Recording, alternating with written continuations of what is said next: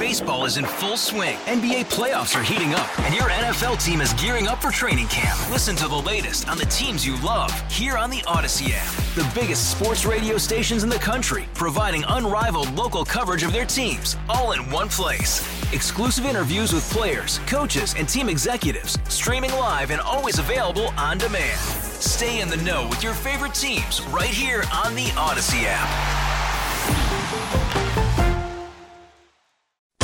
Welcome to KCBS In Depth, a discussion of one of the topics making news this week. This is KCBS In Depth. Thank you, as always, for joining us on KCBS In Depth. I'm Jane McMillan. This past week, KCBS has been looking at the pros and cons of living in this fabulous, expensive, beautiful, congested, dynamic, overwhelming place we call home, the Bay Area. And the ultimate question that has come out of every one of these conversations about the cost of living, the commute, the stress, is the name also of our four-part series, is it worth it? Is it worth it for the wages, the weather, the geography, the culture, the opportunities? And is the Bay Area, as it is, sustainable as a healthy, diverse region? My guest this week on In Depth has the expertise to help us answer some of those questions. Former U.S. Labor Secretary and Chancellor's Professor of Public Policy at UC Berkeley, Robert Reich, has been out in front for years talking about the high cost of income inequality, the forces helping and hurting the health of the American middle class and distributed power in our democracy. And he's made the Bay Area his home. And so he's in a unique position to look at the macro and microeconomic issues here and perhaps give us a look into the Bay Area's future. His latest book, Saving Capitalism for the Many, Not the Few, is now out in paperback. Professor Robert Reich, welcome back to In Depth. Well, thank you, Jane. Very happy to have you here. Is it worth it living in the Bay Area? We're all struggling. There was a headline in April in the San Jose Mercury News. In costly Bay Area, even six-figure salaries are considered low income.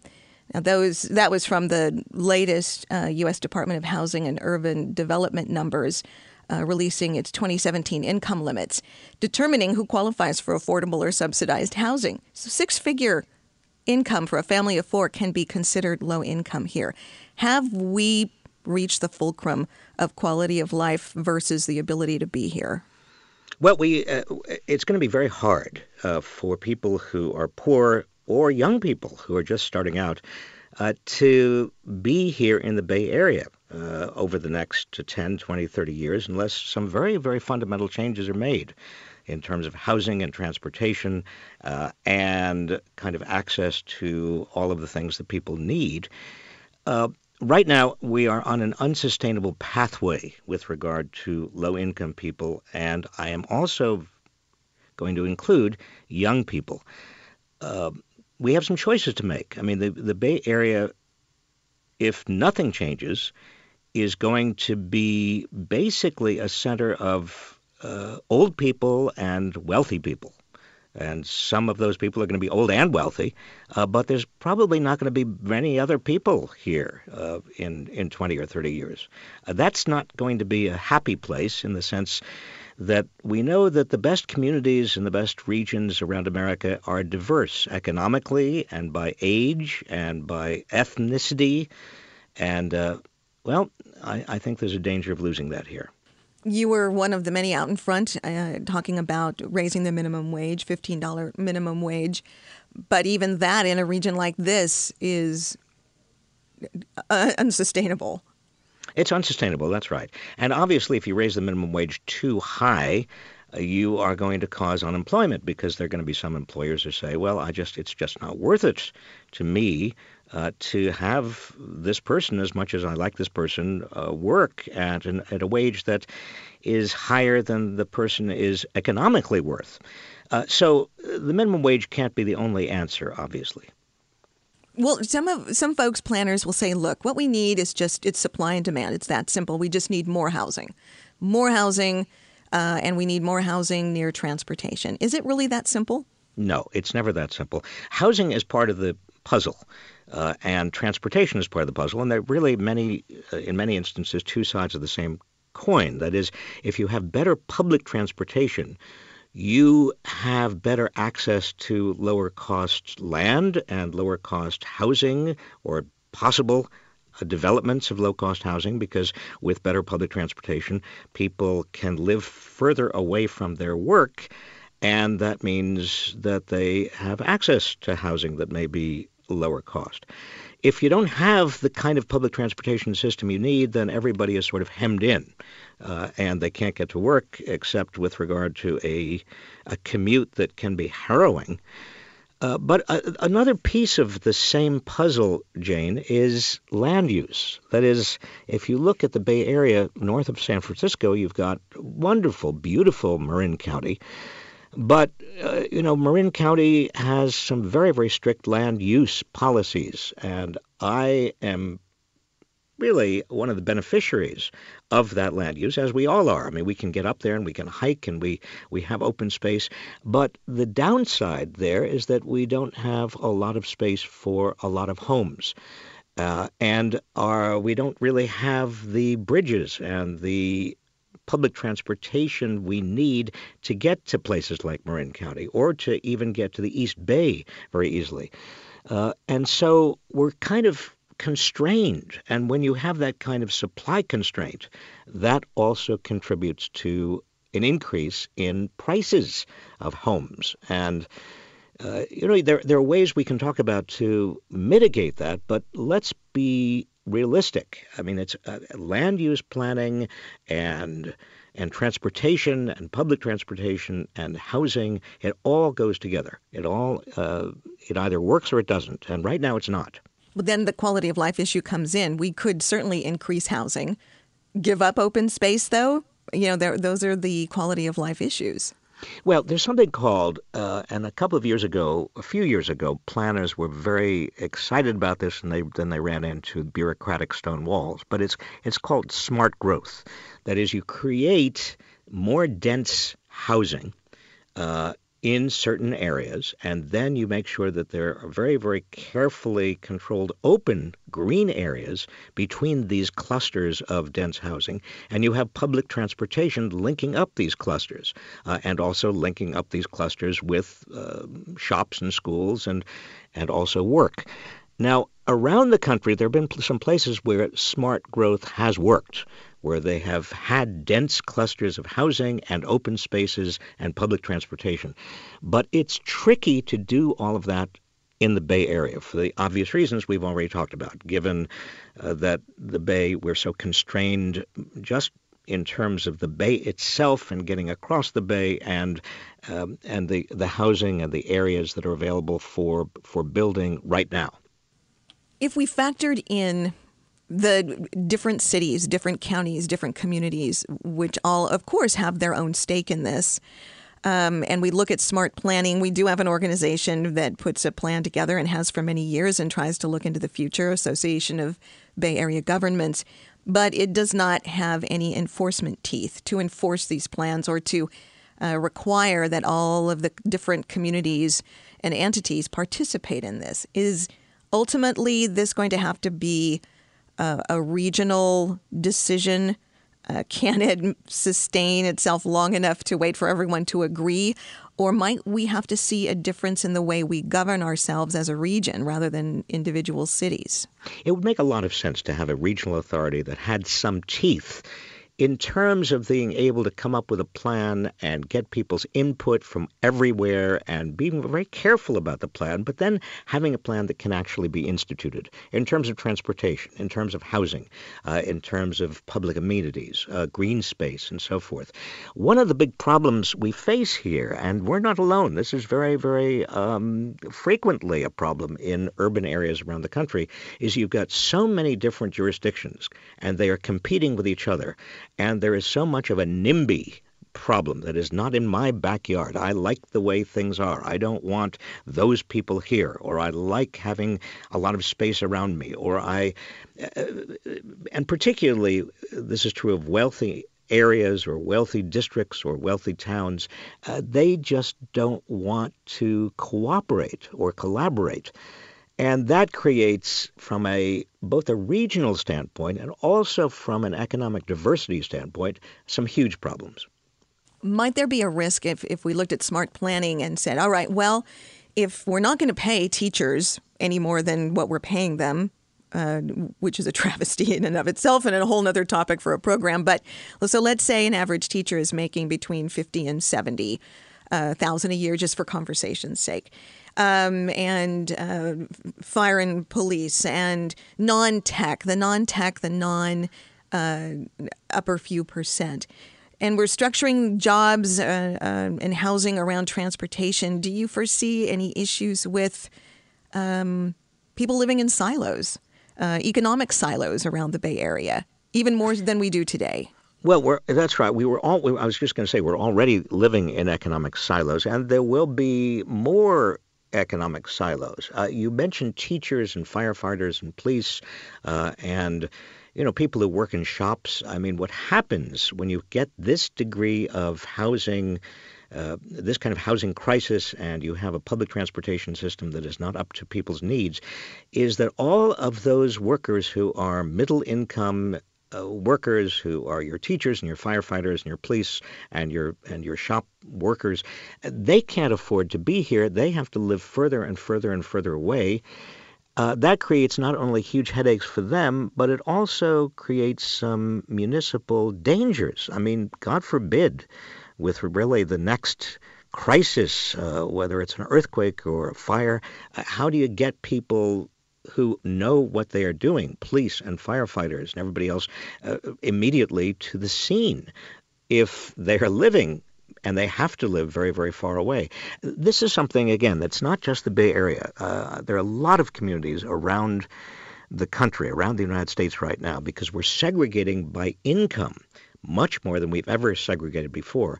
Those communities are trying to develop kind of set aside areas, if they're very, very rich communities, areas where the police and the teachers and the firefighters and people who retail workers can live that's just not too far away, so that the entire larger community can be served.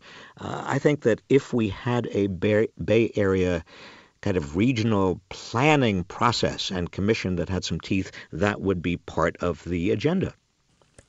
Cities are working right now, Professor, to build affordable housing. And when we say affordable housing, or I say there are different levels of it. Certainly, we're trying to build some affordable transitional housing to deal with the homeless population who have not been able to keep up with the cost of living here. And then there's affordable housing that could be a transition into building some wealth, into moving into buying a house someday. But you talked about the Bay Area 30 years down the line, and it's one thing to build affordable housing for right now, but to have a sustainable society in which family members and generationally can build wealth and move up within their own community to additional housing or expanded housing. That is a larger challenge to keep some continuity in a community.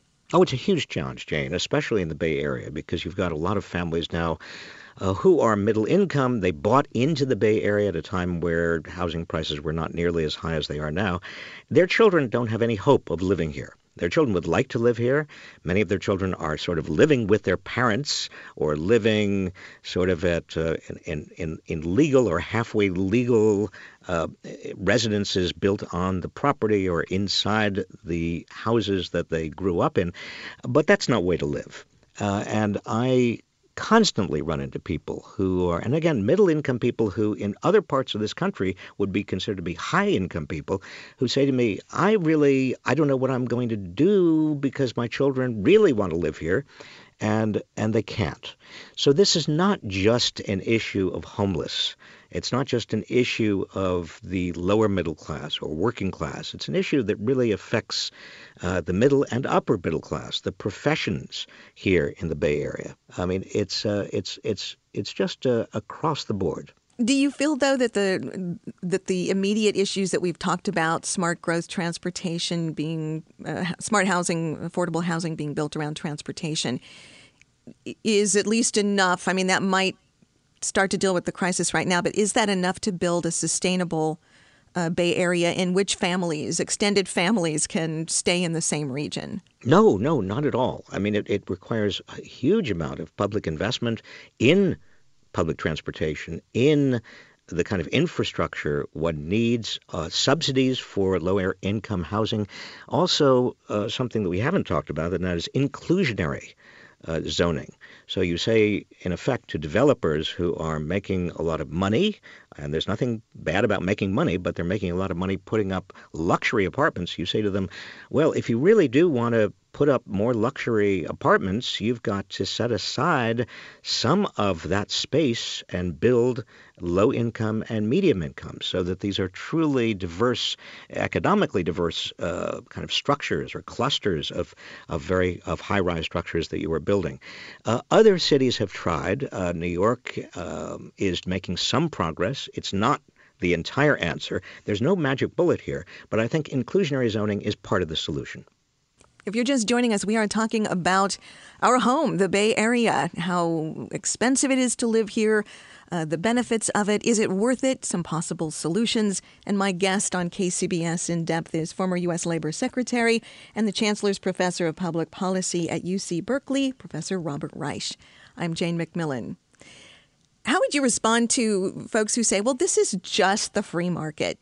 People want to be here, and so things are expensive. And this is just the passage of time and progress and the way things move along, and things will shake out. Those who can make it will stay, and those who cannot will leave. Well, you can say to them, obviously we do have a choice. We can all kind of go back to kind of a jungle economy in which there's survival of the fittest, and we can all end up living here in the Bay Area, just the older and the wealthier. But that kind of view also is naive in the sense that there are public policies that are shaping the Bay Area. We already talked about zoning. I mean, zoning is a big deal. Land use policies are a huge deal. That's why we have such a beautiful Bay Area in many respects in terms of public parks and much of Marin County and so forth, and the coastal area, because areas have been set aside. Well, they're not automatically set aside. They're set aside because of government action. And that same zoning and that same government action could accomplish more clustering and more inclusionary zoning, requiring developers to put in low-income and medium-income housing units. We also do need to get much more serious about effective and very, very efficient public transit. We haven't talked about schools and education, and that's obviously part of the puzzle as well. Because if you don't have a regional plan, what you end up with are these silos of communities, some very, very wealthy and some very, very poor. And those poor communities, although they are vanishing as they become gentrified, they are still very much part of the Bay Area. But because their tax bases are so low, they don't really have very good schools and very good public amenities, and that itself is a problem in terms of just the inequities facing the Bay Area.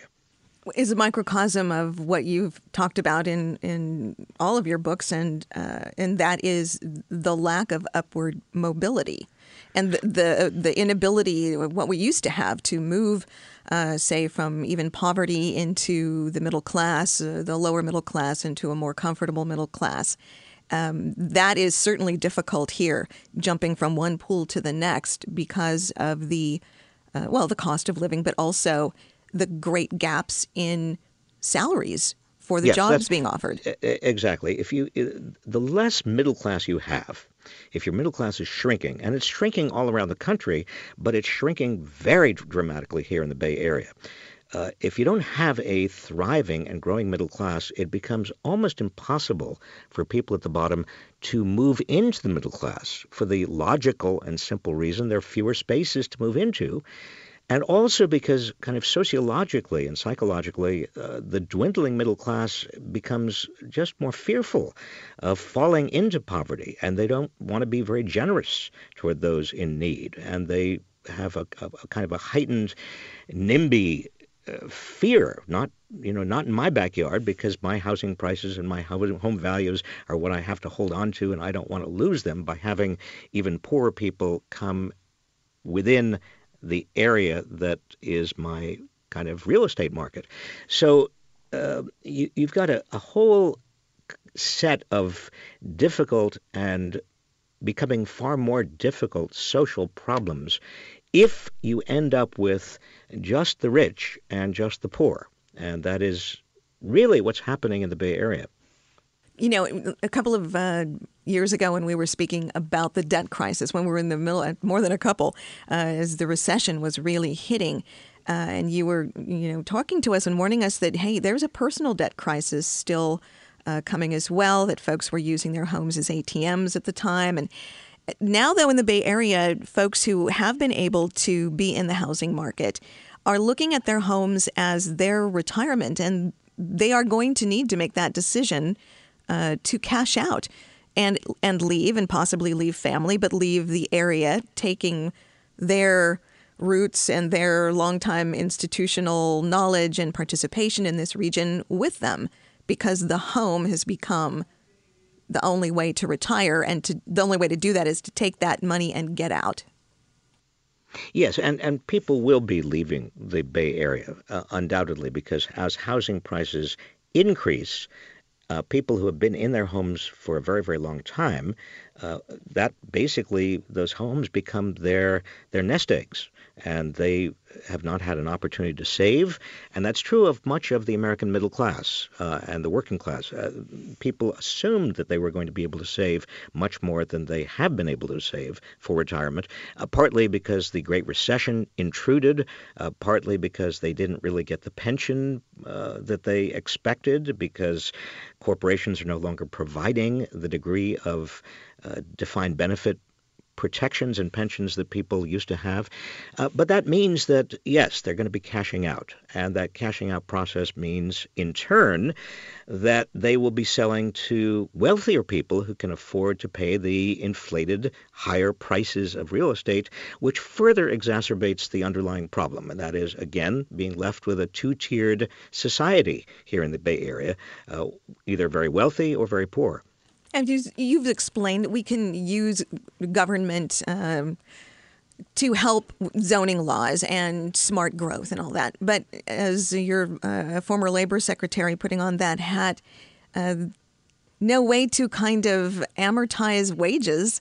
Certainly someone who works in a lovely restaurant is not going to be making the kind of money where they might be able to actually go and enjoy that restaurant like perhaps a tech worker is. So how to solve the wage gap?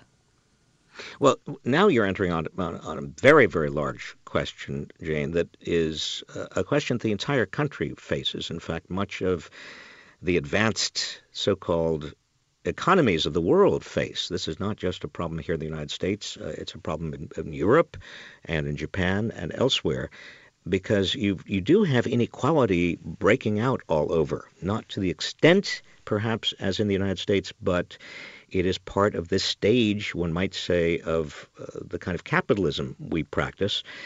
What has to happen is, one thing, we've got to give people more of a stake, an equity stake, you might call it, in the assets that are appreciating, like homes. Or, for example, companies. We have now a system of capital and technology in which fewer and fewer people can produce more and more. Companies in the Bay Area that are generating billions and billions of dollars of profits and have net worths of just extraordinary amounts, but very few employees. And they are developing artificial intelligence and robotics that are going to be taking over even more jobs. I mean, look at the self-driving car, for example. It's coming right out of the Bay Area. There are 4.5 million people in the United States who are commercial drivers, and over the next 10 years, they're going to be losing their jobs. Well, what do we do about that? I think one answer is to give people more of an equity stake in the companies that hire them. I mean, I've been gently to some of the, Uber and Lyft and some of these other companies that are going to be, that are now going to be basically driverless car companies in the not too distant future, that they give the drivers who are now in effect working for them, although they don't want to consider these drivers employees, an equity stake, shares in the company. The same thing ought to be the case with regard to renters. People who are now renting are not getting the benefit of the appreciation in the value of homes. There ought to be some ways of giving them at least part of a stake in the increased value of those homes so that they can take that value when they leave. Instead of just being priced out of the market, they can take part of that value and they can use it as a down payment on a house maybe someplace else. Looking at wages, I mean, if we're talking about the ultimate question here, is it worth it? We've talked about all the challenges and the expense, but then why people do want to be here. Certainly the jobs, the economy for a segment of the population is a huge draw, the universities, but it's basically because it is beautiful and it's our home. Most of us have grown up here or come here long ago enough that we feel like we were raised here. But what's a healthy split in a household income percentage-wise to where we have enough money left over to actually even enjoy the fact that this is a beautiful place and that our quality of life is actually tangible, not just, our quality of life here could be great because we could go skiing or we could go to a lovely restaurant or we could go to the wine country. How many people can really afford to do that as they're trying to make ends meet? So what's a healthy percentage of income to where one has the ability to have a quality of life? Well, that's a philosophical question I can't answer, but I can say that the Bay Area does offer a huge and unusually large amount of amenities in terms of public parks and recreation. It's easier to have a lovely, what's the term that people are using these days, staycation in the Bay Area than probably any other place I know. The trails, the hiking trails, the biking, I mean, things that we take for granted that most of the rest of the country does not have. And, if you add up all of this discussion, Jane, there is the reality that if you can't afford it, and if you don't like it, and there are really larger and larger downsides, I mean, at some point, people are just going to say, well, I love it here, but it's just too expensive, and it's too congested, and it's too difficult, and goodbye. Professor Robert Reich, as always, we appreciate your insight, especially as a Bay Arean now. Well, thank you, Jane. I'm not going to go anywhere. I'm going to stay right here in the Bay Area. Glad to hear it. My guest on KCBS has been former U.S. Labor Secretary and the Chancellor's Professor of Public Policy at UC Berkeley, Robert Reich. And his latest book, Saving Capitalism for the Many, Not the Few, is now out in paperback. Thank you for joining us. I'm Jane McMillan. You've just heard KCBS In Depth, a news interview program, Sundays at 8:30 a.m. and 8:30 p.m. And now available for download at kcbs.com. For all news 740 and FM 106.9, KCBS. Hey, Rob Bradford here. I have set out on a mission with my good friends at FanDuel to prove what I have known for some time. Baseball isn't boring. Now I have a daily podcast to prove it with some of the most notable people in the baseball world, screaming baseball isn't boring from the mountaintops, or at least agreeing to come on our show. Players, managers, GMs, and yes, even the Commissioner of Baseball, Rob Manfred. It has been a constant wave of baseball's most powerful voices. So join the revolution. Subscribe and soak in Baseball Isn't Boring. Listen on your Odyssey app or wherever you get your podcasts. You'll be glad you did.